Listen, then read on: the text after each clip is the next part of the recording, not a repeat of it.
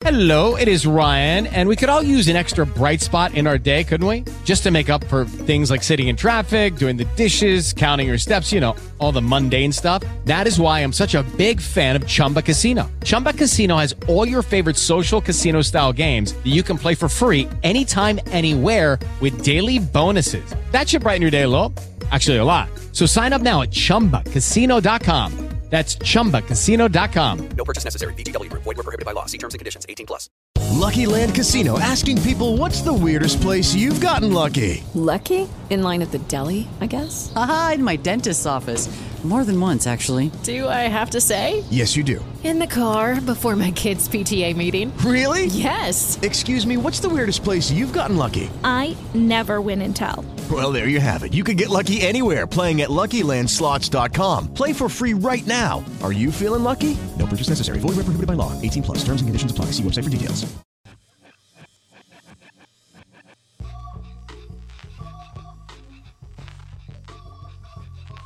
All right, welcome to another episode of Woodward Tigers here. Literally in studio. We're in Studio 2 here at the Woodward Studios in beautiful downtown Birmingham, Lady Jane Studios. I'm Rogelio Castillo. Alongside me is Chris Brown and Uper. We figured out the technology, and I'm glad I booked the studio for 2 hours because it took us a good 30 to 45 minutes to get this all figured out. But the reason why we're doing the format this way is because we're going to add a little bit of production value. So there's going to be... So when we do the inside of numbers, when we do our segments, you're going to actually see them on the screen. We're going to add them afterwards, and for anybody who watches on YouTube. And, of course, if you listen to us on iTunes, which you should be because it's 78% of our audience, I think it is, then you have nothing to worry about. But are you shaming the people who don't listen on iTunes? No, I mean, I want people – I like the – I'm a Spotify snob. I love Spotify. Spotify shaming. Yeah. And Uper, do you listen to us on iTunes or Spotify, or what's your selected medium? I'm still an iTunes guy. I haven't gotten very fancy with things. No, that's fine. That's the way I do it. Yeah, that's pretty much how majority of our audience does it. So either way, if you're watching us on YouTube afterwards and you see all this cool, slick production, thank you to myself and Woodward Sports Network. There's some big things on the horizon. And I don't know. I will say this. Somebody made a comment about the resources Woodward's been able to provide for us. And so far, it's been pretty good. I got to say, not writing for clickbait. I can freely say this. I think I've been saying it. It's been on my mind for a while, and I'm going to say it out loud because I've been talking to Chris about this. And it's nice not to write for clickbait. It's good to take your time, write a story that is news, and you feel like a beat reporter versus writing for clicks, clout chasing kind of thing, and all that. I feel like my writing and my podcasting has gotten better, but anyway, I just want to get that off my chest. What's up? Every piece has more heart if you got, if you're really into it. Yeah, definitely. And there's plenty to get into today too, as far as the Tigers kick off a 3-game series with the Blue Jays as the Blue Jays call the number one prospect, Chris. Gabriel Moreno, catcher. Catcher. So he's a right-handed hitting catcher. I believe he is. Actually, I do not know that. I haven't paid a ton of attention. What's that? Yes. Okay. Yeah. He's actually not had. I think he may have been hurt earlier this year. He hasn't done a whole lot. I think he's only got one home run this year, and they've got Alejandro Kirk, who's been one of the bigger surprises of the American League. But I think we're past the Super 2 deadline, so it's time to bring up some prospects. And back in the old Tigers days when they were competing, this is kind of when, like, hey, Jacob Turner's getting a start. What's this all about? They bring guys up to showcase them, sort of, see how they can, this is what it looks like at the big league level. Not to say that the Blue Jays are doing that, but maybe they are. I mean, they certainly have eyes on contending this year. Yeah, they have a lot of crazy catcher depth, too. They do. Who was their – they still have Reese McGuire? I don't know if they still have Reese McGuire, but they've got I think they've traded him, the kid on the injured list. Kirk? Well, Kirk has been turning it up. Who is it? Danny Jansen. Danny Jansen, yeah. He's a guy who – he was a prospect in his own right and kind of struggled for a few years, but he's been pretty good the last couple of seasons. So, yeah, they've got enviable catcher depth there, and so that's a good place to deal from, I think. Marino hasn't shown much power this year, but he's hitting well over 300. Yeah. They say he's just got incredible bat-to-ball skills. Last year, before he got hurt last year, he busted his hand. He had 8 home runs in 37 games. So he does have some power. He just hasn't gotten to it yet this year. but he's definitely hitting. Yeah, it'll be fun to see him. It's always fun to see a top prospect debut. Tigers fans would certainly rather see their top prospect debut, but we may have to wait until Monday or Tuesday for that, I think. Yeah. And speaking of which, by the way, down in Toledo, it's kind of a rehab it's rehab city, essentially, as the Mudhens are taking on doubleheader against the Iowa Cubs. And so Riley Green, Robbie Grossman, Victor Reyes are in the lineup tonight, and Eduardo Rodriguez started. And at some point, we'll see Jose Cisnero. He pitched right after Rodriguez. Oh, he did? Okay. All right. Yeah. Rodriguez, 4 innings, 2 hits, 9 strikeouts. Nicely done. And Cisnero, 1 inning, 1 walk, 1 strikeout. No word on velocity, but it's because we weren't watching. We were here. Yeah. So, but we have eyes out there, and hopefully with Cisnero, that leaves a interesting position come June 19th when the Tigers have to make a decision about cutting the bullpen from 14 to 13. And they're, even with Tyler Alexander, who does have 2 minor league options left, he might stay in Toledo. But you better start with you about that. Among Tiger news, there is some interesting roster choices. We've talked about this a little bit on our DMs about Daz Cameron. I've talked to Chris about this. Daz Cameron, Derek Hill, some of the interesting positional battles. But the bullpen-wise, Cisneros coming back after, he hasn't pitched since, I think, late August or September, I believe. Oh, yeah, mid-September. I think he went down. I think he had, like, a bizarre injury. It wasn't like an arm injury at the time, but then it was like a sneeze-based injury, or he cut his hand or something silly like that. And then, but yeah, he didn't pitch much in spring, did he? Did he pitch at all in spring? No, I don't think he did. So, yeah, it's one of those things, too, where we know it's almost a foregone conclusion that Funkhauser probably won't be back anytime, if at all, this year. It could be the case that he's... Yeah, there's kind of no news there is bad news. Yeah, zero news for that. But, so I was going to ask you, in terms of, like, these certain positional battles we have currently in season, what's your thoughts about Daz Cameron, Derek Hill, and then that kind of the bullpen spot? Well, certainly Cameron is he's the guy peaking at the moment, and Derek Hill is kind of in a little bit of a flat space right now. Daz Cameron is doing something that I saw last year when he really started to hit. He was taking things the other way. It looks like he really has an idea of how to shoot things to right field. He did that when I saw him play 4 games here in Iowa last year, and that's what he was doing this week. And he has a really nice swing going that route. I'm interested, if he's like 8 for his last 22 or something. I mean, you really can't base a whole lot on that, but I'm interested in seeing more Daz Cameron than I am more Derek Hill right now. Yeah, and one of the things I noticed about Daz Cameron during the stretch, too, is his ability with 2 strikes. He had that triple the other night with two out, 2-strike triple. And Chris, I don't know I know he doesn't really, they've been playing more on the corners than center field. I didn't think he was a defensive liability in center, or am I mistaken that? I don't think he is either. It's been a little bit confusing. Like, he's not a plus runner. He's an above average runner. And, so I don't know if they feel like, but I think his sprint speed is just as good as Willie Castro. So it's very odd to see Willie Castro in center and Daz Cameron in right. And Willie Castro has shown a decent arm too. So I don't know, but yeah, I think that they will play him in center more, as I do think if the choice had to be made now, I think Hill would go down and Cameron would stay. And Youpp's right. And it's when Daz Cameron is right, he's hitting line drives to right center and right field. It's been the story for him basically since he was a prospect. And it's kind of interesting that I wrote up, we don't have to get into the draft right now, but I wrote up Drew Jones today, and that's kind of his hitting profile right now, is that he's got the 5 tools, but most of his contact goes to right field, which is just kind of interesting. But yeah, and when Cameron's doing that, he's a viable MLB hitter, and that's nice to see, because I had kind of written him off just 2 months ago. I thought that in spring training I saw some of the hard hit ball, and I thought he was going to have a good chance to make the team. And then he kind of struggled the last couple of weeks before he got cut, sent down to AAA. But what I liked about him too overall is he's a smart base runner too. Like, he's been able to steal bases. Not to say Derek Hill doesn't, because Derek Hill is pretty good at stealing bases. But as far as defensive live, I mean, he might extend himself sometimes in right field or left center, or left field rather, but He had that play where he ran right in front of Cody Clemens. That was kind of funny. That was the Kelly Lee maneuver. Yeah. No, I think he does show good instincts. Certainly better instincts than Willie Castro. I don't. Willie Castro has physical tools, but some of the worst instincts I can recall in a baseball player. Yeah, and I don't like, and getting to Willie Castro before we move on, I think Willie Castro's playing a position that's not natural for him. This is a guy who's played the infield his entire life. We started seeing him in the out, and he was in the outfield as early as the 2020 season, wasn't he? He definitely played there last year. I think they talked about putting him in left in 2020. Yeah. Yeah, I remember during the shortened camp, I would have sworn they put him in left field. I think you're right. Yeah. So, I think so too.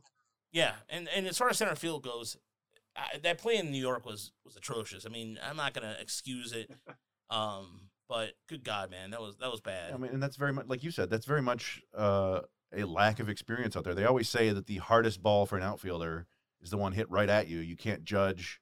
You kind of judge it based on the swing rather than you can't tell how fast it's moving, and you take a couple false steps and oh no, and that's what happened there. Yeah, that was ugly. I remember. Let's face it. Go ahead, Uper. I'm sorry. Willie Castro has a lot of deficiencies, and we know that. He's not a perfect player. He's far, far from it. But, yeah, I agree. I mean, you can't – the people who want to pile on about his outfield play, they're sticking him out there because they have injuries. They need a body. He's the guy to do it. He's doing his best. I can't fault him out there, And he's made a couple good throws, as you said. Yeah, he's gunned down. I mean, after that play he had against the Yankees, the next play he gunned down somebody from third. So it's just a matter of if he wants to get some reps, get him reps in Toledo. With that current outfield situation right now, it could be the case where Victor Reyes even stays down, but I don't think so. I think Uper's favorite player of all time is going to be heading up to Detroit. He walked and hit a homer today. That was the only run for the Mud Hens in their first game. They won 1-0. Oh yeah, that game's already over. Yeah, 7 innings, right? Yep. Holy crap! Producer. Shit, that went really fast. Yep. Man. But yeah, it's one of those things where I don't want to pile on Willie Castro, and I know somebody on Twitter always does, Mark Urash, but it's just like, cut it out, man, already. Who else you can put in leadoff? Give me a good candidate you're going to bat in leadoff. Tell me. Crickets. You can't. Yeah, at this point, it's Austin Meadows, I guess. But Willie Castro doesn't walk. We know that. This year, he has cut down his strikeouts a great deal, but he's also not hitting for power. So it's just, I don't know. Like, he's an imperfect player, and probably won't have to be talking about him too much longer with healthy people coming back. But who knows? He may stick around as the utility guy. And there's an interesting scenario, too, with Willie or Damon Candelario going to the IL. One player to look out for in Toledo, and I don't know what you guys think about this, but Brandon Davis has been primarily playing the outfield until recently. And then he started getting some starts at third base. Now, I don't think anything of that. I think because he has played third base in Salt Lake City, the AAA affiliate of the Angels, he has played there more than any other position in terms of on the infield because he has played shortstop, he's played second base, and primarily he was being an outfielder with the Angels. Until recently, in the last 5 or 6 games, he's been playing third. He's batting over 300 right now for the Mud Hens. Doesn't walk, strikes out quite a bit. He did walk 4 times the other day. He did walk. Oh, okay. All right. Yeah, one game. I think he walked today, too. But, no, I think with Brendan Davis, I think part of it is he's another guy with utility skills, basically. But part of it, I think, is all the other outfielders that are there right now. The Reyes and Meadows was there, and Badu is there, and Green is there. So, but certainly they like him. He was a guy who came up as a shortstop and third baseman, I think, and I think they're grooming him to play just about anywhere they need him if should arise. And I wouldn't be shocked at all if we see him later this year. Yeah, I wouldn't surprise. I mean, Uper, have you watched any of them, and do you have any thoughts about him? No, I'm pretty empty on the Davis front. Yeah, it's sorry. No, that's okay. I mean, at least you're honest about it, and that's fine. You didn't have somebody tell you something, but no, I personally like the fact that I'm looking forward to seeing him more in person soon. But I think that he does add a sense of if the Tigers can go in multiple directions in the infield if they wanted to. But I wouldn't be surprised if Davis gets a call up at some point. But it is interesting. Like, you're right. I didn't think about how many outfielders they have right now currently, because at some point Cody Clemens will probably get sent back down. Yeah, the only real question is, will he get his first big league hit before he gets sent down? I don't know how many more starts or appearances he's going to get. You'd figure he'd get one game this weekend, and that might be it for him. So hopefully he can he do played some a little damage bit then. of third base at Toledo, right? What's that? He played a little bit of third base at Toledo, right? He played one game at third last year, I think. And had like 7 at first and like 20 in the outfield. It's he kind of came up as he actually played shortstop as a freshman in Texas, but I think once he had Tommy John surgery, maybe his arm strength didn't come all the way back. But Clemens is a gamer. Wherever you put him, he'll play. Right. And there's nothing wrong with that whatsoever. So now we go. Do we think it's Harold Castro at third from here? Yeah. I think so. Yeah. We've discussed maybe like Jonathan Scope could probably handle third base quite well with his arm strength and his life as a middle infielder. But do you want to move the best defensive infielder in baseball right now? I don't know. I don't know. It could be Castro. I think they said Candelario's probably not going to be out for more than 10, 15 days. So maybe this will be a nice break for him to get away and he can come back and hit. Yeah, because Harold Castro actually has shown pretty decent range at third base, so I was kind of surprised on that. But it sometimes, like, when you think about Harold Castro, I always think of him as sometimes more on the right side of the infield versus the left. Yeah, he came up as a second baseman. Like, right. Even, usually when you see these international guys, they're shortstops, right? They're all shortstops. And then they eventually become second baseman, outfielders, first baseman. But Castro was a second baseman from like the age of 18 on. It was like, all right, well, this is interesting.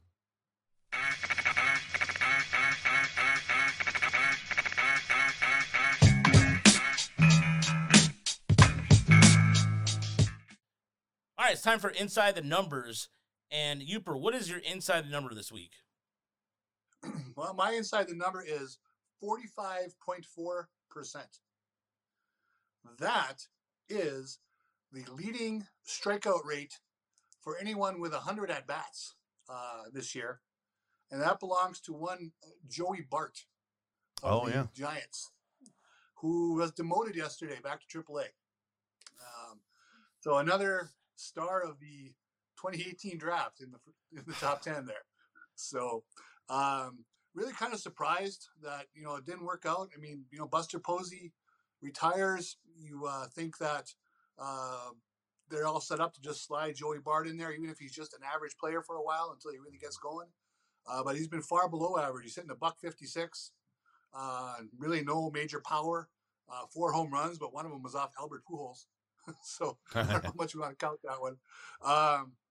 But yeah, he's just, they're really worried about his ability to make any contact. I mean, he's striking out 45% of the time. He's missed a lot of time since his draft day. He had a busted hand on his left hand. He had a broken arm, I think, 1 year. And of course, the 2020 minor league season was wiped out. So, it's just been a rough road for some of the guys in that 2018 draft, and he's joined them. Yeah, you run down that draft, and it's pretty rough. At least the top 10 is like, oh boy, what happened? It's funny. I remember Bart he wasn't considered like a top 5 pick heading into that draft class because of concerns about his strikeouts and his hitting ability. But he had such a great year that they're like, man, I remember how many home runs he hit. But there was also, like he was a great catcher and a great leader, and they talked about letting him call his own pitches, which is pretty rare in the college level. So yeah, that's a bummer. But then you do I do remember thinking something might have been up when they drafted Patrick Bailey in 2020 in the top 15, the catcher from NC State. It's like, this is interesting. So here's a question for you. Right now they have the final wild card spot. If they're still there a month from now, do they make a call to Buster Posey and ask him if he's in shape? They probably call him multiple times, but I think Buster Posey's swimming in his, vault full of money. With the Lucky Land Slots, you can get lucky just about anywhere. This is your captain speaking. We've got clear runway and the weather's fine, but we're just going to circle up here a while and get lucky. No, nothing like that. It's just these cash prizes add up quick. So I suggest you sit back, keep your tray table upright, and start getting lucky. Play for free at LuckyLandSlots.com. Are you feeling lucky? No purchase necessary. Void where prohibited by law. 18+ terms and conditions apply. See website for details. From what was it, sports drink that he got involved in, or some sort of? Yeah, he's swimming in their ducktail style, like Uncle Scrooge's. Yeah, I don't know I forgot what he did, but it was like a sports drink or sports nutrition. He invested in something, or yeah, like he was an early investor and made like nice. 3,000% return or something like that. I'd have to look it up, but he's enjoying life because catchers later in the 30s just get beat up more and more. And I'd still make the call. Yeah, for sure. You just check in. Farhan has been able to find talent anywhere, and look at, like, for example, Carl Yastrzemski is coming back in the form a little bit recently in the last couple of weeks, but I think Farhan is going to find somebody that will be serviceable to fill that void. And Bailey in high A, isn't he? Is he in high A? I know he was in low A last year. He wasn't doing all that well, but. Or maybe he was in high. Yeah, I haven't paid much attention, but he's a guy that I know that the Fangraphs people like him a fair amount. So I don't know if he's past Bart on the pecking order or whatever, but he's also there, kind of breathing down his neck. So yeah, interesting scenario with that. Chris, what's your inside number? So as usual, I have two. My inside the numbers are 7.7 and -7.0, and this is all about sliders. And so the first one is actually the pitch value, according to Fangraphs, of Tarik Skubal's slider this year, which is the best slider in baseball. And now the pitch value, they're technically called pitch type linear weights. Basically, all it means is how much better has this pitch been than expected. And they go through and add it up from every count in every instance. Like, hey, it's a 2-1 count, and he threw a pitch, and this happened. And so his slider's the best in baseball, according to Fangraphs. Now, if you go over to Baseball Savant, they also say his slider is basically 7 runs better than average, but that's like tied for 7th to them. I don't know what the differences are, but in either event, it's a pretty darn good slider this year. What it doesn't tell you is if it's going to stay good. It just means that it's been good so far. So I thought that was interesting. And then, of course, the -7.0 is Javier Baez's against sliders. So he has been 7 runs worse against sliders this year, which is not a surprise to anyone. The one thing that was kind of surprising to me is that it's not the worst in baseball. It's the 3rd worst. Sean Murphy and Jorge Polanco have been worse against sliders this year. Yikes. So nice. Yeah, it's I put a White Castle poster when put Javi Baez in there as in our Discord last night, and it was my cheap attempt at humor. But my inside numbers, it's also twofold. It's 14 and 1.4, so in a way it's kind of very well. One got a decimal point, the other's not. That would belong to the Angels, who have lost 14 in a row. They have fired Joe Madden, but the 1.4 comes from the F4 of one Patrick Sandoval, who is one of the few pitchers outside of Ohtani that's actually got a decent K per 9. So his K per 9 right now is 8.63, and he's been able to. He's got a 3-1 record in this. I mean, going back for the regular season, he's one of the most consistent pitchers. And one of the things I noticed, I was talking to Chris about this earlier, is that Reed Detmers in the last 2 weeks has a K per 9 of just over 4.5. That's not sustainable whatsoever. That's bad. But nevertheless, in one of the few bright spots of the Angels season, including using Nickelback to yesterday, which was didn't work. Because Nickelback, here's the thing about Nickelback real quick. I don't want to get too off the subject, but anybody out in our audience that listens to Nickelback, first and foremost, I used to be a music snob about stuff. Like if you still listen to new country, I don't know, I find that kind of weird because it's all the same songs and they've been really bad, but I try not to be a snob about stuff. So if you like a band, if you like whatever music, it's all subjective. So it's like, if you like a certain band, hey, that's cool, whatever. But Nickelback's one of those bands where I really do not. I like their first album, like the Leader of Men. There's a couple songs on there. But if you like Nickelback, hey man, whatever, that's cool. I'm not gonna judge you for it. I'm not gonna judge you for. I mean, there's like trap rap that my son listens to. I have no idea what the hell's going on. My wife listens to some really strange music, but I like the fact that they were trying to think outside the box a little bit to inspire wins. Because that whole thing, the Angels thing is going down in a dumpster fire so quickly. And yet they're still in second place because the West is so bad right now that Houston's just basically like turning around and laughing at like none of you guys are gonna catch up. Seattle, I don't know what the hell's going on in Seattle. Marcus Semien, which we'll get to a little bit, is doing better, but Texas is still crap. Seattle, I thought Seattle would be coming and doing something. They haven't again. Underwhelming. So when does Jerry DePito get some sort of heat to him? But good God, man, like 14, like as much as we complain about the Tigers here, the Tigers, I mean, they're talking about the various, how hard it is to lose 12 games in a row. Tigers did in 2003. They lost, I think it was 12, 13 in a row. Yeah. But the Angels, it's like they, and I got to see who they're playing in some of these games, but Joe Madden, there was something about a tweet on Twitter. It's like, well, it was the Rays that made Joe Madden look good. I'm like, yeah. He did win a World Series with the Cubs. Did I miss something? Or Yeah, although the people will tell you that he almost lost it for him with some of his bullpen decisions there at the end. But, you know, managers always get more credit than they deserve and more blame than they deserve. That's just always the case. Unless they make completely baffling choices. Yeah. Completely drunken, baffling, and then double down in press conferences. But we don't need to talk about that just yet. You know what? I'm glad.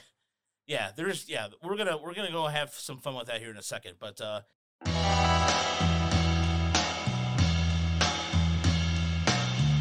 and Chris, what is your good and the bad, the ugly this week? So my good is Marcus Semien. You just teased it a minute ago, and what's funny about that is that Semien, I think, has been on our bad lists or maybe even our ugly lists in the last month. Yep. But a few hitters have been better than him over the last 2 weeks. He actually had a doubleheader where he went 7 for 8 with 3 home runs, 2 steals, and a walk.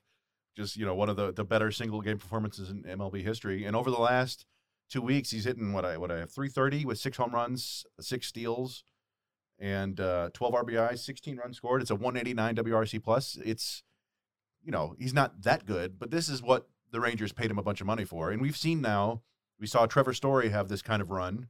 Now we've seen Marcus Semien. So just kind of waiting for the Javier Baez run, right? It's coming at some point, right? Isn't it? Yeah. Isn't it? Tell me. Right after the Torkelson run. Yeah. My bad is Christian Yelich, which just, you know, certain things in baseball just confound me, and I'll never understand. And I understand, like, some things make sense. Players hit a certain age, and they just stop performing. You know, their bat gets slower, things like that. But it's usually not in your late 20s. It's usually in the late 30s or mid-30s, you know. And I don't know how Christian Yelich has gone from a perennial MVP candidate and an MVP winner to basically a replacement player. And it's just kind of baffling to me. And I don't know. You know, I was looking his stats from 2013 to 2019. He was one of the best players in baseball. He hit 301 with a 190 ISO and an 11% walk rate. Basically, just a great all-around player, stole bases, good outfielder. Was worth a 137 WRC plus for that 7-year stretch. But in the last 3 years, he's hitting 231 with a 14% walk rate and a 150 ISO. He's basically, his stats over the last 3 years are almost identical to Robbie Grossman's. And not to denigrate Robbie Grossman, but Robbie Grossman got a 2-year, $5 million deal because that's what he's worth, basically, on the open market. And that's what Yelich has done. And it's not like he got fat and slow. His sprint speed is still like 28, 29 feet per second. What do we have here? Uh-oh. Colt Keith got injured? Yeah. And sorry. So, yeah, with Yelich, the best I can come up with is that he can't hit breaking balls and off-speed pitches anymore. But I have no idea why. Couldn't tell you why. And it's just one of those baseball things that it's scary because, like I said, this was an MVP guy. I don't know if he was quite on a Hall of Fame track, but he was awfully good. And now he's just a guy, and it's a bummer. Do you think it's a mental thing? Didn't I see where he started hitting everything on the ground? Is that what? I mean, well, I think he always had not much of a launch angle, and that was the thing. Maybe it was that just 2019, or he was benefiting from the Super Bowl. Yeah. But because I remember him talking, he had like a 1 or 2 year spike there where he was lifting the ball. Yeah, and like every time he lifted the ball, it went over the fence. It was like maybe it was just never sustainable. But even before then, he was like a 300 hitter just about every year. So it's just been a bizarre turn for him, and I don't really know what to make of it. And hopefully he can come back because again, I think he's like 30 or 31. It's Cody Bellinger was a similar case. Although with Bellinger, you could kind of point to like, hey, the shoulder injury there's something there, but I don't know. I mean, I guess Yelich did break his hand that one year, but you wouldn't think that would do anything. And my ugly is the Casey Mize and Matt Manning situation. Now, and more Mize than Manning, I think. Manning is supposedly back throwing again, but Mize was the one who was throwing and still experiencing pain. And it's, it's this thing that we've all known it's coming. We've known it's been coming for a while now. He's gonna have to get surgery. I don't know if it's a shoulder surgery. I don't know if it's elbow. I don't know what, but like you can't just keep having pain. It's like bordering on Franklin Perez territory here, where it's like, okay, you keep having this pain, you can't throw comfortably. Something's got to be done, and I assume that there are things that are showing up on these medical scans or X-rays or whatever that they could do, but we know how these players are, right? I think we talked about this last week. They're prideful. They want to help their teammates. They don't want to go through a 12 to 18 month rehab. Nobody would. So they think they can play through it. And the end result is that Casey Mize is going to have 2 complete lost seasons this year and next year for the Tigers. Yep. And that means when he comes back, he's going to be in his first year of arbitration, which means the Tigers have 3 more years of Casey Mize. At best, they can hope to get 4 solid years out of Casey Mize before he becomes a free agent. And, that's the danger of drafting pitchers high. We knew that. Everybody knows that. It's just ugly that it came to this. Like, it actually happened where, they're messing around and it's going to cost him 2 years before he comes back. If he comes back. Hopefully he comes back. It's just, it's ugly. Yeah, and one of the things about Casey Mize, we've heard things going back to his college days that he's pitched hurt to a certain extent. And no, it's not nothing to do with the W thing, which inverted W. Inverted W. That clown the other night came up on my feed. The pain guy. The pain guy. I understand why Chris blocked him now because I don't really see him very often. But then I saw his tweet randomly come up, and I started going through. I'm like, man, this is the most redundant, repetitive asshole I've ever met in my life. Like, he's just like over and over and over again saying the same thing. It's like, I told you so. I told you so. Yeah. Shut up, dude. Like, I want to know who consults with him because he apparently has this thing on his Twitter about that. But it's like, and every pitcher injury. It's up. That's my yep. You didn't do it my way. Da. Shut up. It's incredibly morbid in a way that's like it's just weird. Like you wait for guys to get injured and say like, it's very bizarre. Yeah. So. All right, Uper, what's your good, mad, ugly this week? Okay, my good is our old friend JD Martinez. Just having, he's bordering on a career year going here. Kind of under the radar. You don't hear a ton about him. Got a 193 WRC plus at the moment. Hitting 556 against shifts. And he really cool stat I saw. I think it was on Baseball Savant. Wherever I got it, I apologize. I'm forgetting. He's one of 9 guys right now who on his batted balls have 30% going to left, 30% going up the middle, and 30% or more going to right. So he's just dominating to all fields. And that's, the guy is just such a good hitter and such a likable guy. Just real happy for him. Still, definitely, when you have some time at night and you're cycling through games on your phone, if you catch a JD Martinez at bat, always worth it. So really glad to see that for him. My bad was I had Joe Madden down and the Angels. They're on their losing streak, as we discussed. Getting outscored during this losing streak, 78-35. Pretty nasty. Just Madden's tenure in general, just, man, hard to believe with some of the talent they have. They just can't get it to work. When you got Ohtani and you got Trout, by the way, hitting like a $114 during the losing streak. He's hurt now too, I Anthony think. Right? Rendon is not the same guy he was anymore. He's basically Jeimer Candelario or worse right now. He hasn't been a real all-star since 2019. For a big market club with an owner who can spend, just really amazing that they're going through managers again, and Madden didn't get it done. My ugly, I'm sure we're going to talk about it some more, so I can hold off. But it is the fun development in Chicago today with our favorite manager, the elderly Tony La Russa. So I don't know how you guys want to approach that one. You can go for it. You know what? We'll just dunk. Let's just set the stage for everybody. Yeah, exactly. You go ahead and start the dunking. I want you to start dunking on him so hard. Go ahead. It's 7-5, right? And they got a runner on second, Freddie Freeman. Trey Turner's up. It's a 1-2 count, and all of a sudden you hear this cryptic talk from Benetti, like, "What are they doing?" And someone goes, "Oh, they're walking him." He goes, "They're walking him. That's odd." Have you ever seen this before? And the best part about it, so they walk Trey Turner, put runners on first and second for Max Muncy to get a lefty-lefty matchup. Even though the batting average for all hitters with 2 strikes is what? It's pretty bad, right? I mean, you got a chance of getting that guy out. Yeah. The most damning thing of the day when we talk about all of this was when Benetti would ask a question of Stone of, "Have you seen this? What's the justification for this?" And there was just this little pause from Stone, which I think was a calculated pause of, "This is freaking nuts," but I'm not going to say it. So he paused, let the silence permeate the room, and then he came up with some weird, they just want the lefty-lefty. I can see it. And Freddie Freeman's out there with a quizzical look on his face, saying, "What the hell are they doing?" The home run goes off, opposite field home run from Muncy. Terrible decision by La Russa. Fans are going nuts. That one loudmouth in the stands, just killing La Russa, and it's coming through on the microphones. Hilarious. Muncy's dropping F-bombs like, "How dare you walk a guy with 2 strikes? Screw you, bitch," is what he says. and he's going, "That's disrespectful."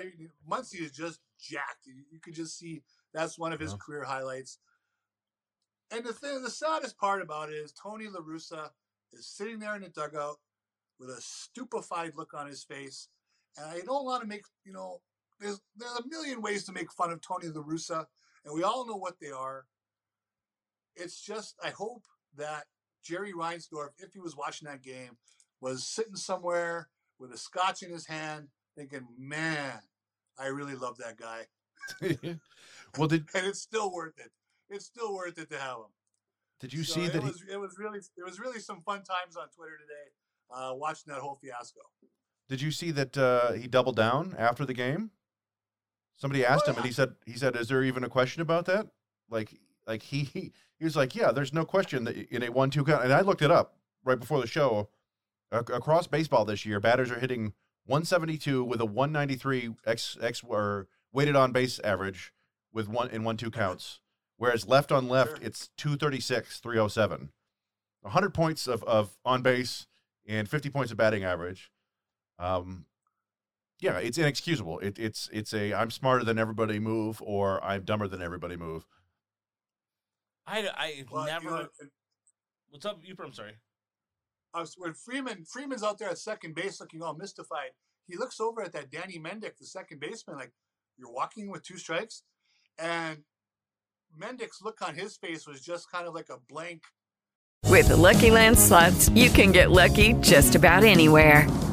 This is your captain speaking. We've got clear runway and the weather's fine, but we're just going to circle up here a while and get lucky. No, nothing like that. It's just these cash prizes add up quick. So I suggest you sit back, keep your tray table upright, and start getting lucky. Play for free at LuckyLandSlots.com. Are you feeling lucky? No purchase necessary. Void where prohibited by law. 18+ terms and conditions apply. See website for details. Like, what can I say right now? So the players are thinking, "What the hell is this?" Yeah. They have to be losing. He has to be losing the clubhouse at some point. I mean, I know he has with certain players already to a certain extent, but the ineptitude of this team is talented. This team's got a lot of talent on it, and they should be in a better position. They have one of the worst run differentials in all of baseball, which still shocks me, even worse than the Tigers do. They're coming to town after Toronto, so they're coming to town, I believe, on Monday. And the Tigers have them right at a perfect time because the White Sox, when we had remember, guys, when we had Crystal and Janice on, they were saying the White Sox were bad. And we were like, "Oh, no, look at the talent on this roster. There's no way." But Tony La Russa, if they had any other manager, I think they'd be better off. They could have a rookie manager, or any. It doesn't matter. But it's like, how are you going? Like, congratulations, you invented a modern day bullpen. This is your follow up. This is your ending. The way you end your career. What the what is wrong with you, man? Like, just I don't even want to say. I joked about dementia earlier, but I can't really joke about that because I obviously had a personal experience with that. But was he out in the sun too long? What? Oh my God! Like, I feel like, did you like? No explanation. There's no explanation that you can give me that is sound and logical with this. None. I mean, and obviously, the bench coach must have no input. Yeah. Right? Nobody to save him from a decision like that. No, and you make a good point too. And in terms of even and you've umped. Have you ever seen this even as an umpire at your level? Mm-hmm. Have you? What? Some intentional walk like that? Yeah, 1 and 2 count. No, never. The bench coach is Miguel Cairo. Miguel Cairo. Oh yeah, he's been his bench coach in St. Louis, I believe, too. About lack of his St. Louis cronies or people, not cronies. That's I messed up. But I didn't see a guy had to. He let his kid in there too long, and he had too many outs for the weekend. Yeah. So with the bases loaded and a 2-run lead in the last inning, his pitcher was not eligible to get any more outs. So they had to intentionally walk a guy and force in a run to bring in a new pitcher because he was still on the mound. He had to face the batter, right? Wow. Oh. So they intentionally walked him, forced in a run. Next guy come in and he got the out. They won the game. But that was one of the worst intentional walks I ever had to see. So. Yeah, I think TLR, as they call him on Twitter. Wow. Just anyway. All right. So the good, the bad, the ugly for me this week. I have a couple of I was gonna go with one player, but then I thought about it and I thought better of it. Sandy Alcantara for the Marlins in the last 6 starts over 48 innings. 0.56 ERA. He has averaged 8 innings per start. The last pitcher to throw 48 innings in a 6-inning span, 2017 Max Scherzer, also a 48 innings pitch. And that bit of statistical knowledge has been brought to you by Sarah Lang's Slang on Sports on Twitter. And yeah, the I keep wanting to say the Dolphins. Why don't I say the Dolphins? The Marlins have had really good pitching, but just inconsistent with the bats, but that's impressive. The bad is this Angel Hernandez claim that of racism, and this is the second time he's done something like this, but he claims that MLB manipulated reviews to disadvantage minority, to give a disadvantage to minority umps. But keep in mind that in the last few years, they've had a crew chief that's been African-American and one that's Hispanic. So, and he mentioned, Hernandez mentioned in the 150-year history of the MLB has 19 total umpiring crews per year, and the number of minority crew chiefs were at that time were 1. Now they have, like what I just mentioned earlier. But he's also argued that his umpire evaluation forms for 2011 and 2016 were consistently better than the year-end reviews, which held him from getting promoted. Look, you can feel a certain way about Angel Hernandez. We know how we feel about him around here. He's not a good ump. I don't know if he has any merit to this case, but I do find it interesting about the whole black and minority thing. But he is a terrible ump who has gone out of his way to have personal grudges. I could be wrong about that, but there is a certain history as with certain players. So I just think this whole thing is going to get bad and worse for him because I feel like he's one step away from getting blackballed. Yeah, I mean, fortunately, there's a union, right? But the union, I mean, I guess my initial reaction is that like that of everybody else. We're like, come on, dude, like you're just a bad ump and you're using this as an excuse.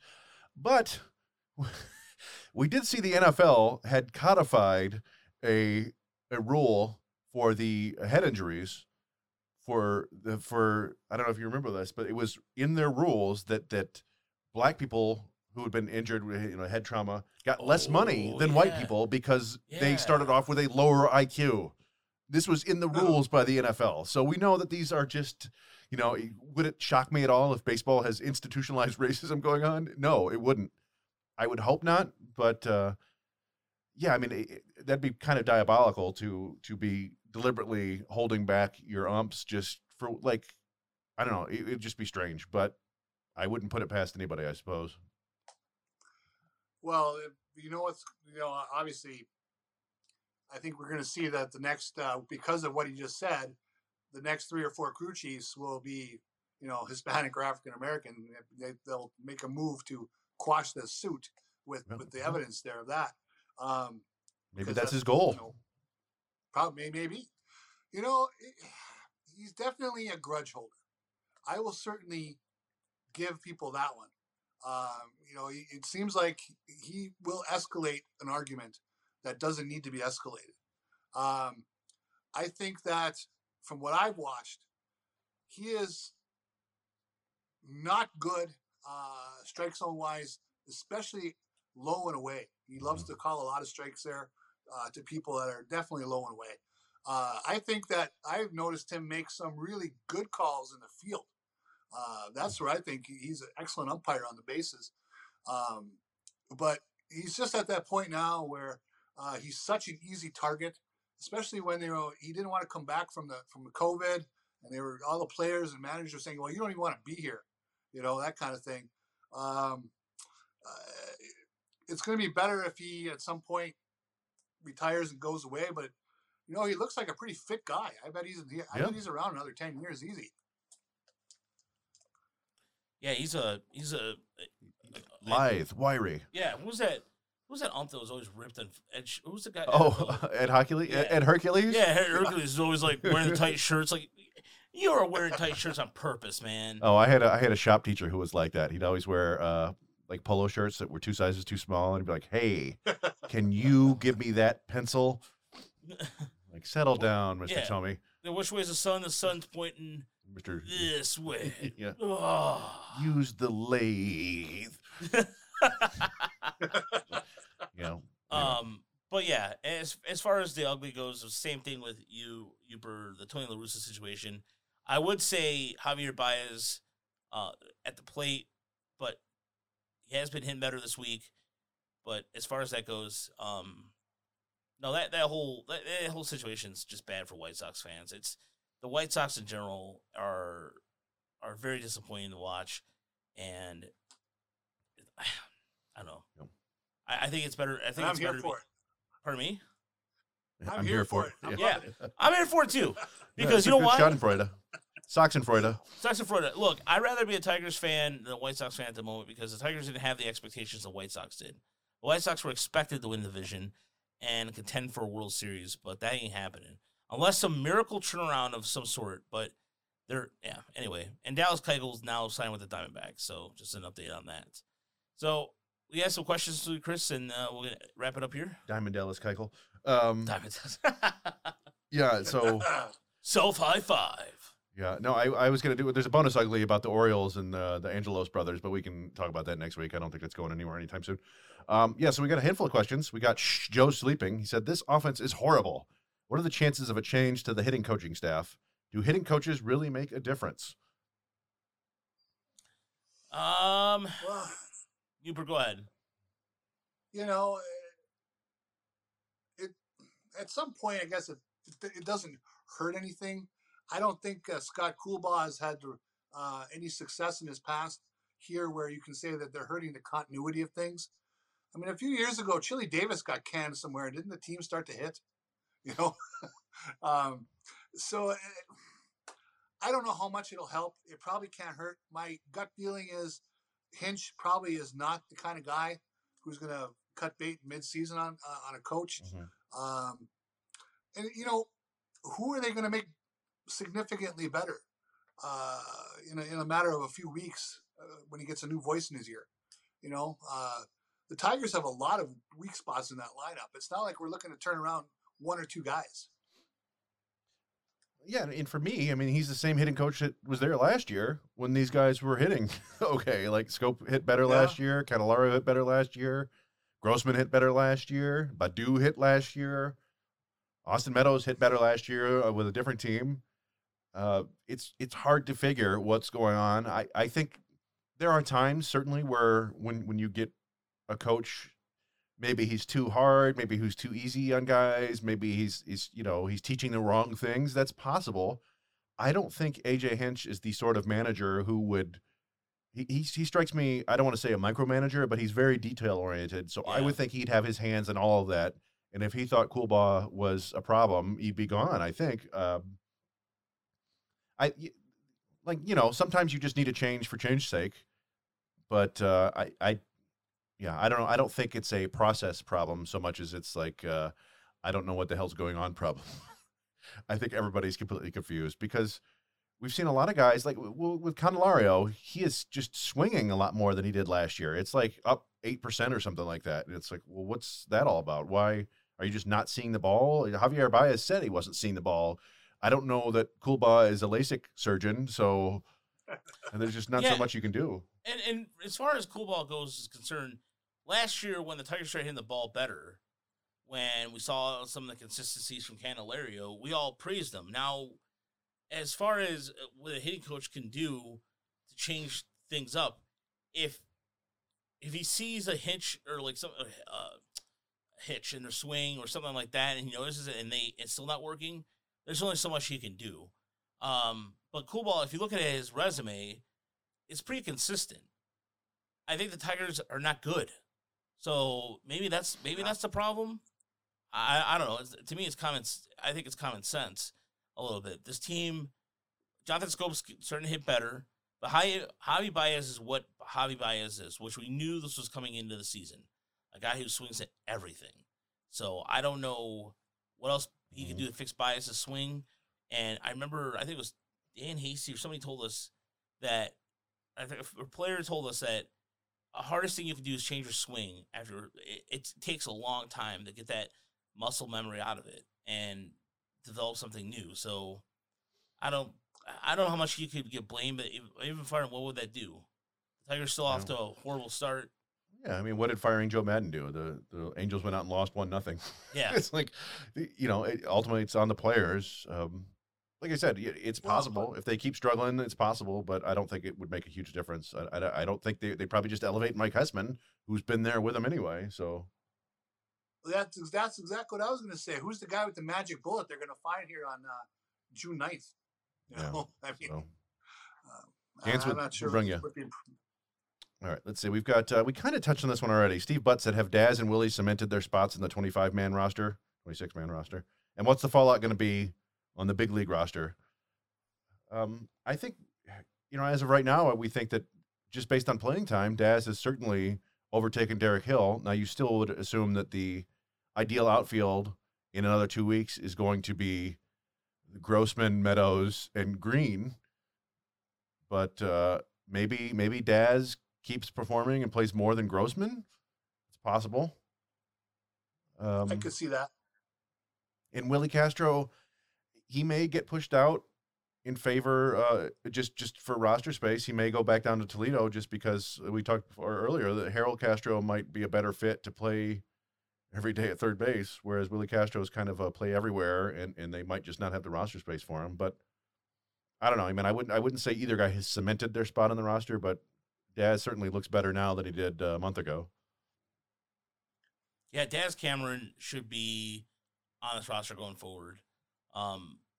Robbie Grossman has looked a little bit a slow step on the outfield. It's just he's not great and out well on the out. He didn't last year either. I mean, you're not using Robbie Grossman for his defense. Basically, you want him to get on base and hit some home runs now, but he wasn't doing that either. So yeah, I'm not sure I don't know. I think it's better for the Tigers to get some return on their investment on Justin Verlander trade. No, that sounds kind of selfish. No, it would be nice. Yes. So they're not cemented. I would say Cameron's closer. Instead of cement, they're like those gravel roads in the country that have that oil put on them. Yeah, keep them nice and compact. Fluoride or chloride or what is chloride? They're not cemented in, but they're kind of oiled in. Yeah, he's oiled in there. That's right. Let's see. We have Deadly Ninja Bee said, how many average/above average position players do the Tigers have? Even factoring the team's youth, the foundation seems shaky. Above average positional players. Yeah, I think if we look at this year, then yeah, it's basically barren. But I think from a historical perspective, they have a handful, right? A handful of guys who have been average players, not really more than that. Javier Baez is probably the best, or has had the highest peak. Yeah. He's certainly not playing that way this year. I think Meadows is an average to above average player, generally speaking. We saw from Candelario and Scope are kind of average-ish players, right? Candelario was above average the last 2 years, but he's still not entirely sure what's going on there. And Scope has his limitations. We'll say that. Anybody else? Barnhart, is he an average catcher? On a good year? I mean, I wouldn't call. I just don't think he does nearly enough on offense. Like, you don't have to do a lot on offense to be an average player as a catcher. I guess you could say he's an average catcher, but like I'm just thinking in my head, I'm thinking like average, like 2-WAR average player, and I don't think that's Barnhart. Yeah. But yeah, I mean, you certainly hope that Torque can get there one day, and that Green could be at least average, if not above average. But they're not here right now, or at least Torque's not there yet. I'm gonna have to say 3 Yeah. tops. So yeah, maybe 2. If I could do 2.5 stars, 2.5 stars, like Jim McMahon style. 3.25 stars. 3.25 stars. 3 tops. Yeah. That's it. And I'm going to go with you're going to think about this for a second. I mean, Miguel is what, in terms of like Miguel Cabrera wouldn't count technically, right? Not from a WAR standpoint, he wouldn't, because he's a DH and he doesn't hit for power. But like, I would certainly still call him an above average big league hitter. Yeah. When you see, basically, he's just got a magic wand, man. Like if he's up there with runners in scoring position, he's kind of money this year. It's getting kind of ridiculous. Yeah, that's about it. I mean, this team lacks positional talent across the board. And there's not a whole lot of help coming, unfortunately. Nope. And that Cole Keefe injury is. Yeah, that doesn't look good. Looks like a separated. What did he do? Well, I don't want to. Yeah, we're not doctors. We've got a picture from Dan Hasty here. What body part? Shoulder. Right arm injury, not shoulder, but it looks like a right arm injury after trying to dive back into a base. So that's, which is unfortunate for sure. We do have a handful of more questions. We've got. Let's roll them through, man. Dylan Stoyanovich says, "What's going on with Torque? Seems like he is late on everything. Is it time to start being concerned, or do you think he will start hitting?" With the Lucky Land Slots, you can get lucky just about anywhere. This is your captain speaking. We've got clear runway and the weather's fine, but we're just going to circle up here a while and get lucky. No, nothing like that. It's just these cash prizes add up quick. So I suggest you sit back, keep your tray table upright, and start getting lucky. Play for free at LuckyLandSlots.com. Are you feeling lucky? No purchase necessary. Void where prohibited by law. 18+ terms and conditions apply. See website for details. I see some hints that he hits. That changeup data today, you were like... Well, yeah, I mean, R.J. Anderson from CBS tweeted out about he basically has no hits on changeup. I think he's hitting like 6.063 on changeups this year on off speed. I looked it up earlier. He's also not hitting premium velocity, anything above 95. He's not hitting. He's just not hitting, and we saw this last year in parts, both in spring training and throughout the year, where he certainly put up good numbers in the minors over the course of the year and in totality. But there would be times when he would just swing right through pitches that you thought he should send into orbit, like a 91-mile-an-hour fastball center cut, and he just swings right through it. And it, I don't really have an explanation for it. I've been working on a theory for like 2 years now that he's got kind of a grooved swing, and what that means is basically he's got a highly repeatable swing. He makes basically the same swing every time. But part of that, I think, is he can't get the barrel to pitches in locations that aren't where his barrel goes. Whereas, you think of somebody like a crazy hitter like a Vlad Guerrero can manipulate the barrel to meet the ball anywhere. And it seems like Torque has been getting away with basically the same swing path for his whole career because he's so disciplined.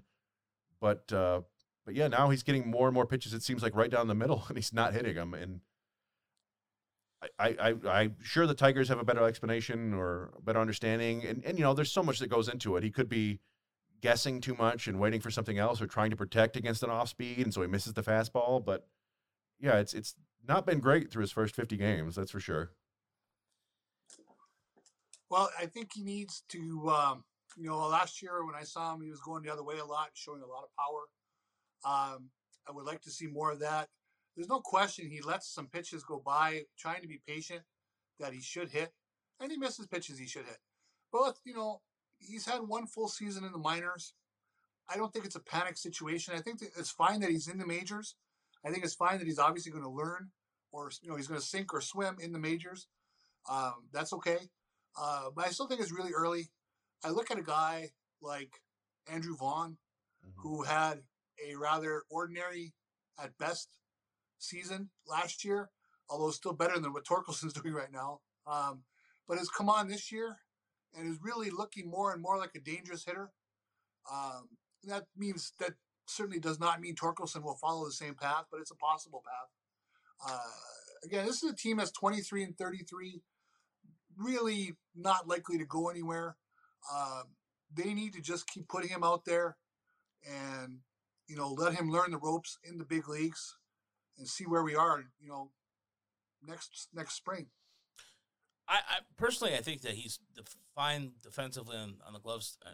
Obviously, he's a really good defender, but we see glimpses of it. And I still, the change-up data does concern me. And what you mentioned, Uper, about his pitch selection stuff is also concerning. But again, it kind of shows if Tigers had a better option, they would go with it, I think, and let him in AAA. But the reason why he's up here is because they really don't have anybody else. Yeah, no, absolutely. And I was looking at some numbers because I like the nice run numbers, and I was looking at hitters through their first 50 career games who are batting under 200 and have 49, 50 strikeouts in those first 50 games. And there were, since like the wild card era, so 95, there are about 40 of them, and surprisingly, a lot of Tigers. Maybe not surprisingly, like Daz Cameron was one, Zach Short, Jake Rogers, Phil Nevin, maybe. But there are. And there are, unfortunately, a lot of busts on that list. But there are also guys like Darryl Strawberry and Matt Williams and Javi Baez who got past it and turned into, pretty good big league players. So we're not shoveling dirt on Torkelson's grave or anything like that. He hasn't been good this year. I don't think that's wrong to say. And it's also not wrong to say that he'll probably get a lot better. It's a very steep learning curve in the major leagues. And one thing we don't talk about as much is the minor leagues were kind of diluted last year. Not just it was his only year in the minors, but every level has been diluted a little bit because they got rid of short season ball. So guys have been bumped up at every level, and the quality of play, I think the gap between AAA and the majors is larger than ever right now. And he wasn't exactly tearing it up in AAA. He was hitting like 230 with power. He was doing okay, but this is, I don't know, this isn't terribly surprising to me. And for his part, he seems to have maintained the same demeanor. He doesn't seem to be getting down on himself or pressing or anything like that, which is good. That's the hardest thing, I think, to do for a hitter struggling is to stick with your plan. So, I don't know. I think he will hit eventually. I'm just, I'm concerned about some things, but he's got time. And like you said, Tigers aren't going anywhere, so give him some at-bats and see if he can figure it out. Yeah. Better that than having a 4A player out there and doing that. Yeah. So, let's see. We kind of touched on this earlier. Nick Spillane said, how much of the pitching success do Barnhart and Haas deserve? Fetter obviously gets the bulk of the praise. I think Barnhart has done a really good job of. I mean, we saw this the other day with the John Boy Media put the New York the Yankees were Rodriguez was tipping his pitches. And you can see kind of the body language of Barnhart going, what's going on here? You can kind of see, I think Barnhart has a lot to do with the framing part of it. I think Haas is same thing. I think they've both been good receivers as far as getting that extra strike in there. And Barnhart proves it with his, he was one of the top 5 framing last year, wasn't he? I don't remember if he was top 5 framing or not, but he's certainly very good at blocking pitches. Yeah. And I think, it was one of those things. Remember when Hench came into the organization and everybody talked about how good of a defensive catcher Jake Rogers was. And Hinch was immediately like, "You're doing all these things wrong." And so I think AJ Hinch knows a little bit about catching, and he's playing Barnhart a lot. Yeah. And it's I think that's part of the reason Haas has been struggling at the plate is he's just not getting much playing time, at least compared to last year. And he was playing almost every day for a while last year, and he got into a groove. And he's a borderline player anyway, so maybe he's just not going to hit. But I think they're playing Barnhart every day, and Barnhart's not crushing the ball by any means. No. But he's playing, and I think because Hinch really likes what he's doing as a catcher, likes how he's calling the game. So, yeah, I certainly give him a good deal of credit for guiding these young pitchers, a ton of inexperienced pitchers. He's guiding them through. Somehow they've survived. I mean, the record is the record, but these young pitchers aren't the problem. No. So, how much is it the ball? Do we know? Yeah, we were talking about this a couple of weeks ago. Around May 13th, when the Tigers started winning, there was a difference in the ball across the board. Fly ball rate jumped up quite a bit, and in terms of the home runs too. And going back to 2019, I did a little article about that, about how much of a difference it is, and it stands out. So I think the ball has been messed with more than we can imagine. I really believe that. The amount of home runs through the first 36 games, Tigers hit 15, and then the next 18 they hit exactly 15. So you mean to tell me that you can say warm weather? Of course, the weather could be something to do with it, but in all reality, the temperatures have been sporadic. They haven't been consistently warm up here at all. So, yeah. How much weather plays a factor? It probably plays a small part of it, but I'm sorry. I think there's something up with the ball, because when that baseball kind of had that leaked out last year, it was a bad look. Oof. Yeah, I mean, they put so much stink on the whole situation just by the accusation that some ballparks are getting the lively ball, and some are getting the dead ball. That's unbelievably bad PR. They need to do something to prove that everybody's getting the same baseball and it's not being manipulated throughout the course of the season. It's just so strange that they do it. You think with all the gambling now that they would want to ensure that, because that's like I wouldn't gamble on baseball if all the baseballs are different. Exactly. But I mean, if they're getting all the dead baseballs in Detroit, is that why our pitching, is artificially green? Right now? It's possible, but I mean, other teams have hit okay this year, like pretty normal levels, even against the Tigers. So the one kind of aspect of this I heard, or somebody tweeted about, was like, hey, what if the Tigers just have an abnormal collection of guys who have below average bat speed, and so they make contact at a decent rate, but suddenly when the balls are deadened, it's going to abnormally affect the Tigers just because of the bat speed. But we don't have publicly available bat speed information, so I have no idea if that's a thing or not. But you would think that some players do have less bat speed than others. I just don't know how much of an impact it could possibly make from one year to the next. Yeah, and especially one of the things that even we were talking about this beforehand was what's going on, like in terms of even like the balls they're using in AAA. Are they using the Major League Baseballs? Or are they using the tacky ball that they used towards the last part of the 10 games of that the final stretch or whatever that was last year in AAA? There's a lot of because the reason I mentioned that is because Victor Reyes has hit pretty well down in AAA. Is he using the artificial ball, or is he using a real baseball? Who knows? And even thinking with like Riley Green's numbers that Chris pointed out about his ground ball rate, he's not getting a lot of loft in his swing. Is it the ball? Is it him? Whatever the case may be, I just wanted some more transparency from that, so that way we have a cleaner sheet of data to work with. Yeah. Well, I did see an article that they were using the pre-tacked ball in 2 AA leagues. Not the Eastern League, but I think the Southern and what's the other league? The Double A League, Texas League, I think. Oh, Texas League, yeah. Or is the Southern League? I don't know. But in any event, but I don't think they're using it in Eastern. So I don't. Yeah, I mean, I have no idea what kind of balls they're using in the minors. So yeah, it is frustrating. It's something that we used to kind of take for granted. Like, hey, all these baseballs are the same, right? Like you didn't really even think about it, and now we know that they're all different. It's got to be frustrating.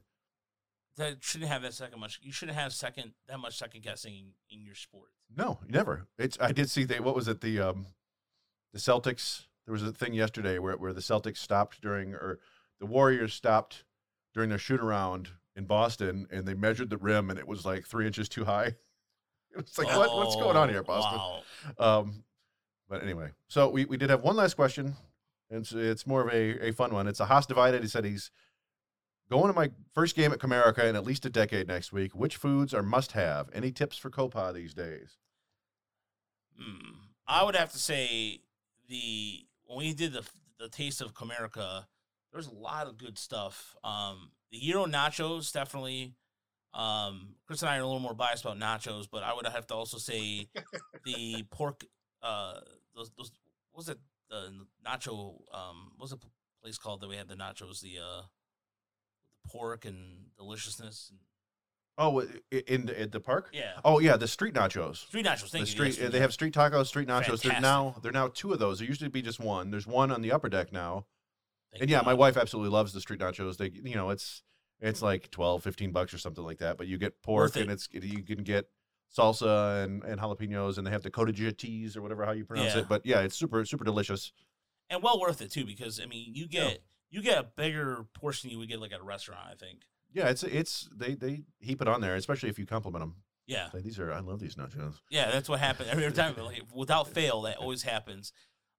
But I would have to say that I would also have to say the pasties? The pasties, I think they delicious. A bunch of, I don't know if they had pasties before, if they're just a bunch of new ones, but they've got Polish one that was really good. Yeah, they had the macaroni. delicacy of the UP. Yeah, it was macaroni and pulled pork, I think. Yeah, pasty was really tasty. Nice. So to answer your question, just stick with those things. Everything else is kind of like your same logical affair. Although I think the Italian sausages there are pretty good too. Like if it's Italian sausage, sausage. I don't know Roger, you're heading down there all the time now, but you're going earlier, so like parking's not a big issue. But you introduced me to parking at the MGM lot, which is free, right? I don't know how if they frown upon that. It's like a 10-minute walk to the park, but you want to park for free, go to the MGM lot. Yeah, and you know what? Look, if you want to get some exercise, well, now that my situation is a little different, obviously, I would still recommend parking. I almost thought about parking the MGM lot the other day to get some exercise, but I realized I have 20 pounds of stuff I have to carry back in my backpack. It's a little different now. Nevertheless, if you want to look for free parking, park at MGM because they don't care, and you just go in, park, and if the weather's nice, it's a beautiful day to walk, and it just doesn't take that long. And right now, there's a lot of those pay lots. Do pay ahead of time online with these ParkWiz apps and all this stuff. And it gets to be a lot of bullshit lines. I mean, there's a lot of lines now to get into these lots. So if I could have if I could send a tip out there, good point to bring that, or good idea to bring that up, Chris. I would highly recommend parking at the casino, MGM Casino, for sure. You can park at Greektown, but there's you go in there, double your paycheck. Yeah, double your paycheck. But I think at Greektown, there's sometimes you get charged sometimes. So. Yeah. But yeah, that is it for the podcast this week, and hopefully you like our more interactive podcast if you are watching us on YouTube. And, of course, I just thought about this. If you want to donate, I've been mentioning the Patreon, but we do have a PayPal, SRD Productions. If you want to donate a couple bucks to help us out. I'm not traveling for a while just because, Tigers have a 10-game homestand coming up. And not to mention, too, now with this Colt Keith thing, yeah, it's a bummer. We thought he might. Well, we'll see what happens. I mean, hopefully it's nothing too serious, but that's what happens during the course of a season. Players get injured. They're all on the Tigers. Yeah, but to be fair, though, the Miners haven't really suffered a lot of injuries. Nothing big, at least so far. We've had a couple, like Tanner Colehep went down, and is he pitching the? He's on the FCL roster. I don't know if he's pitched yet. Yeah, that started this week, so there's a lot of good prospects down there that are worth mentioning that we'll probably see in Lakeland at some point in August, I'm assuming. So, yep. But anything else you wanted to add, before we get out of here? Well, it's going to be very interesting to see Elvin Rodriguez and Bo Brisky taking on the mighty Blue Jays power lineup. So, should be kind of a fun weekend. See what they can do. Yeah, you would hope that they lost 3 to the Yankees. We kind of expected that sort of thing. Hoped to get 1. Took care of business against the Pirates. That was nice. You'd love to win this series against the Jays. I mean, you kind of expect a 1-2 and hope for 2-1, and anything better than that is gravy. Yeah, the Jays are. as much as, I mean, they're not one of the hottest teams in the NL or AL East, but they're still very good. They're very deep. Vladimir Guerrero isn't the same we saw from last year, Junior. And Biggio's down in AAA. He got sent down. Biggio did? Yeah. Yeah. Well, But Bo Bichette's really good, though. Right. yeah. Bo Bichette's a Tiger killer, I He's think. also another one hitting the ball on the ground more this year. Yeah, that's been his issue for sure. He hits the ball really hard, but too often on the ground, and I'm sure the Tigers will try to exploit that. Definitely. Although, who knows if that'll help. Yeah, at any point, well, I'll be down there. I'll be there the entire game, homestand, which starts with Toronto, then Chicago, and then the Rangers before the Tigers head out to Boston on the 20th. Also, wanted to announce that Sunday, July 17th is the MLB Draft Show, and we'll have a roundtable that will include Scott Bentley from Locked On Tigers, Trevor Huth from Bless You Boys and Prospects Live, Brandon Dave from Bless You Boys, and Justin Latta from Guardians Insider, potentially probably Willie Hood, his friend that was there from last year, and maybe Pat Allenton from as well. Oh, that'd be fun. Yeah, so it'll be in studio. Trevor and Brandon hopefully will be in studio. Scott as well, and Uper will probably join us at some point and drop his draft knowledge. So they'll start at 8:00. So expect a nice 2-3 hour show for Sunday, July 17th for the MLB Draft Show. So more to come on that over at WoodwardSports.com. Check out Chris's draft stuff over at MotorCityBengals.com, and I'll be dropping some stuff, some pictures. Thank you, I cannot talk. That hopefully the Tigers could draft later. And before you say we have enough pitching, Roger, we have enough pitching. I'm just saying later in the rounds, some hitter profiles as well, and we'll get in there. So myself, Uper, and Chris from the Woodward Studios. We'll talk to you next time.